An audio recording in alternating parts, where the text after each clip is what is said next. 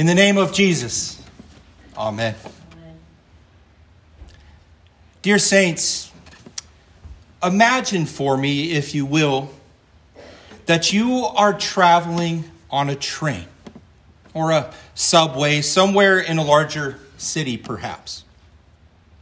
You and your fellow passengers are quietly passing the time, reading a newspaper or maybe even scrolling through your phones and looking at social media, enjoying your time of peace and quiet during your daily commute.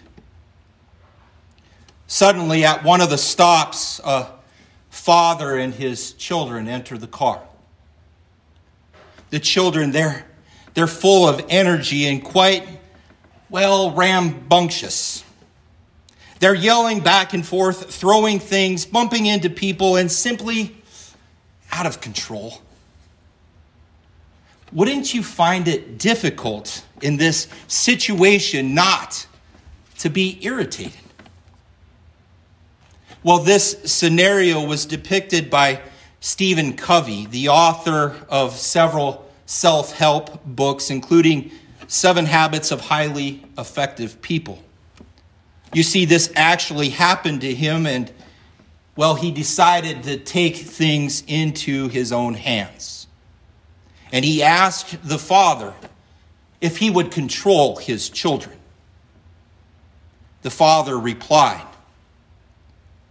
"Sorry, I guess I should probably do something about it.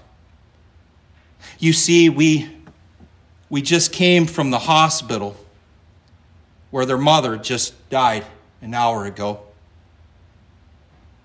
I don't know what to think or say, and I guess they don't know how to handle it either." Upon hearing these words, everything changed for Stephen. He saw, he felt, and he behaved differently. His irritation vanished in an instant. Empathy welled up for those children instead. Love became a bigger concern. "Oh no, I'm so sorry. Can you tell me about it? What can I do to help?" Love, it triumphed over anger, and being loving wasn't so difficult anymore. You see, love doesn't always come easily. People do try our patience, and they rub us the wrong ways. The primary word for love in the New Testament is far removed from the sentimental ideas of love that we hear on the radio, in movies, on television, or on social media. The modern view for love, it expects a lot from others, and it seeks a big return on itself. And many of our modern songs, they focus on the self and its needs and its desires. They speak more of being loved than of loving someone who's unlovable. The view of love expressed in the New Testament is other-centered, wanting only to put the other person and their needs first. Charity, with its emphasis on giving rather than receiving, and on sacrificing or surrendering something that is ours, it better conveys what the New Testament means about love. And St. Paul, in his epistle to Corinth, he uses 15 verbs to describe how love acts, both positively and negatively. Our Lord's spokesman shows us that love doesn't mean anything goes. There are actions that love will not indulge in. There are many ways of behaving badly, and love says an empathetic no to all of those. Love is no excuse for exploiting anybody else for our own personal gains. Love is not envious or boastful or arrogant or rude. Love does not insist on its own way or the highway. But aren't many of us so often tempted to want everything just our own way? Some people even resort to blackmail or offer veiled threats if they don't get it their way. You can probably recall one of our film stars. He used to sing about this. I did it my way. And nothing could be further from the New Testament view of what love actually is. Empathetic love will set aside its own plans and its own entitlements for the good and welfare of the other person. Love, it gives others the benefit of the doubt because it never assumes the worst is true. True love always puts the best construction on the other person's actions. Love, it covers a multitude of sins, Peter tells us. It constantly looks for new ways to affirm, praise, and encourage those nearest to it each and every day. It's not self-seeking, and it's not interested in self-promotion. Love, it's like elastic, full of flexibility, give and take. God loves a cheerful giver. Not only those who give cheerfully to him and to his church, but also those who are generous to others. Those who have found it that there's more blessing in giving than there is in receiving. Love doesn't focus on its own gain, its own comfort, or its success at anyone else's expense. It knows that there's no greater happiness than making somebody else happy. You see, love doesn't hang on to resentments while listening to a sermon about love. It wants to let the sermon affect everything that happens outside of worship. Those who feel miserable need to see that feeling miserable is a sign that they're not spending sufficient time showing love to someone else. Love doesn't wait. It doesn't wait to be asked for help. No, it delights in taking the initiative. Love is intentional. Love is patient. Love puts up with a lot from others. It's steadfast because our Lord Jesus has shown us his endless patience. Love is composed and steady when tested, slow to anger. Love wins its victories through patience. Our Lord, he places people who try our patience in our lives so that our patience will deepen. And Christians practicing patience, they either speak the truth in love to others or they pray for God to bless the person that they are angry with. Love, it can wait. It possesses staying power and it gives the person more time. And this is hard for us in our society that has a God made of speed, instant gratification, and wants immediate change, always. But we need to acknowledge that the problems usually lie within ourselves. I won't grow in love until I acknowledge that if I want friends, I must be friendly to others. If I want to be loved, I must begin by showing empathetic, unconditional love. A love that is kind. The atheist philosopher Friedrich Nietzsche, he hated the New Testament for encouraging kindness. He detested the way that Christians seem to waste time and energy on lepers, cripples, and the disabled. Such kindness, Nietzsche believed, It weakened the strength of the human race. How wrong that was. For kindness isn't weakness. It's a power that moves us to support and to help someone who can offer nothing, absolutely nothing in return. Kindness treats well those who have treated us poorly. It measures its gains by what it gives. Christians who are kind, they are empathetic, they are sensitive, and they are understanding. And so they make others feel at ease. Kindness is love's readiness to enhance the life of another person. And we can never be too kind. Instead, love bears all things. And what a breathtaking claim that truly is.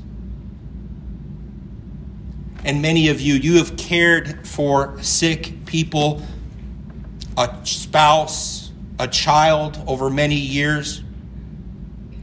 And you have seen it as a privilege to devote a lifetime of care to someone that you love. Caring for a disabled loved one so often creates more love, more compassion, and understanding for other people. Love leads us to do things for others that they cannot do for themselves. The miracles of love continue to surprise us and are a cause for rejoicing. Now remember that train that we imagined ourselves on at the beginning of this sermon.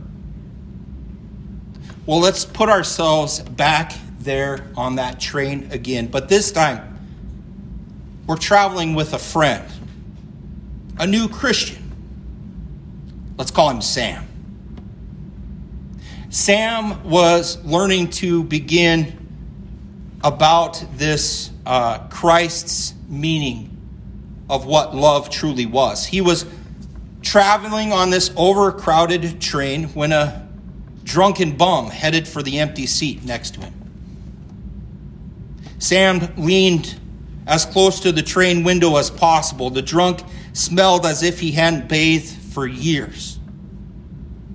Sam, he held himself tightly, fearing that if he touched this derelict, the stench would cling to him forever.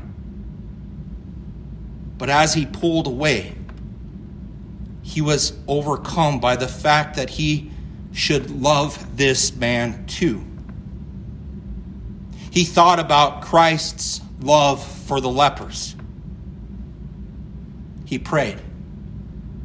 He prayed that God would fill him with a Christ-like love for this man who had invaded his piety with a real need.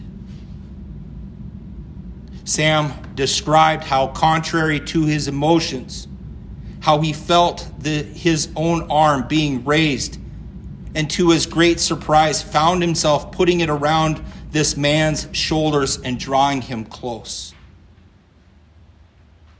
The man sitting there next to Sam wept as he received Sam's expression of love. He did what he wouldn't have desired to do because, empathetically willing to be loving, he prayed that Jesus would create love in him for this man. For the love of Christ urges us on, because we are convinced that the one has died for all. Therefore, all have died. And he died for all so that those who live might live no longer for themselves, but for him who died and was raised for them, for you.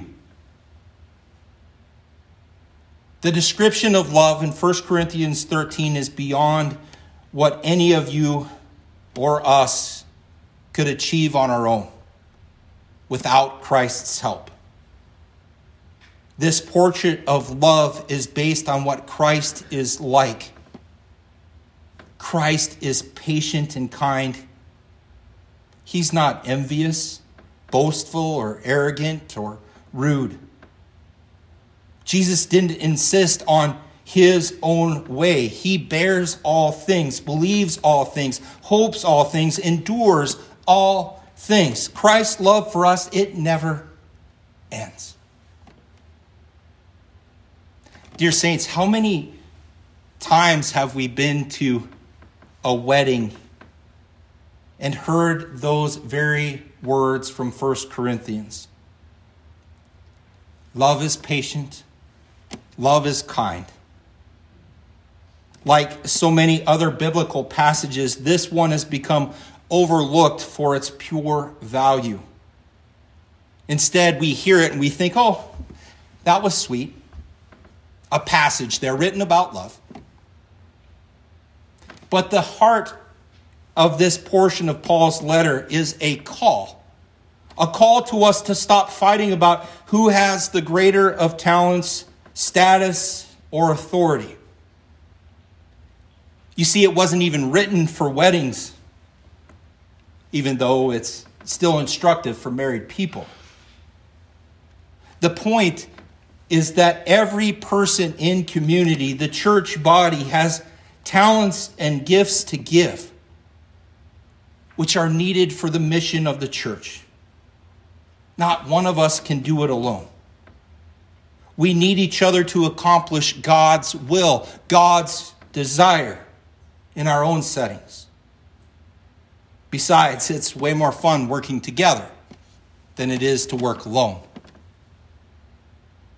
The more we know about Jesus Christ, the more we will learn about love. Jesus, he is love incarnate. And rather than just saying, I love you, our Lord, he gives himself to us in an act of love, in his sacrifice and in his sacraments through his word.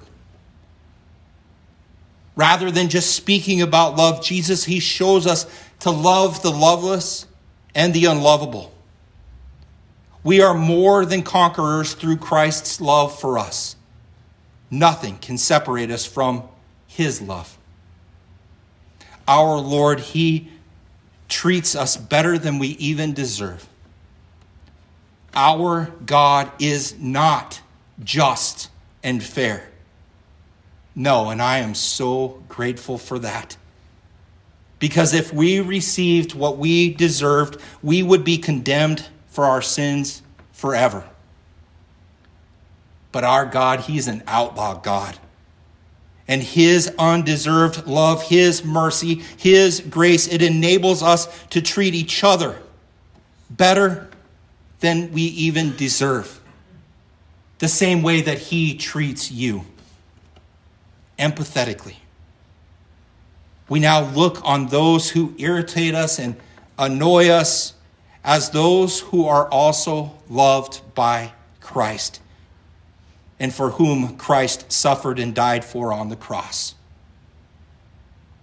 Christ's love. It liberates us from all the limits that we place on our own love. When our love is free of limits, we will be surprised at how much more love our Lord gives us for others and for you. Let his love reign supreme in your lives, and may that love give you peace. The peace of God which surpasses all understanding. May it guard your hearts and your minds through Jesus Christ our Lord. Amen.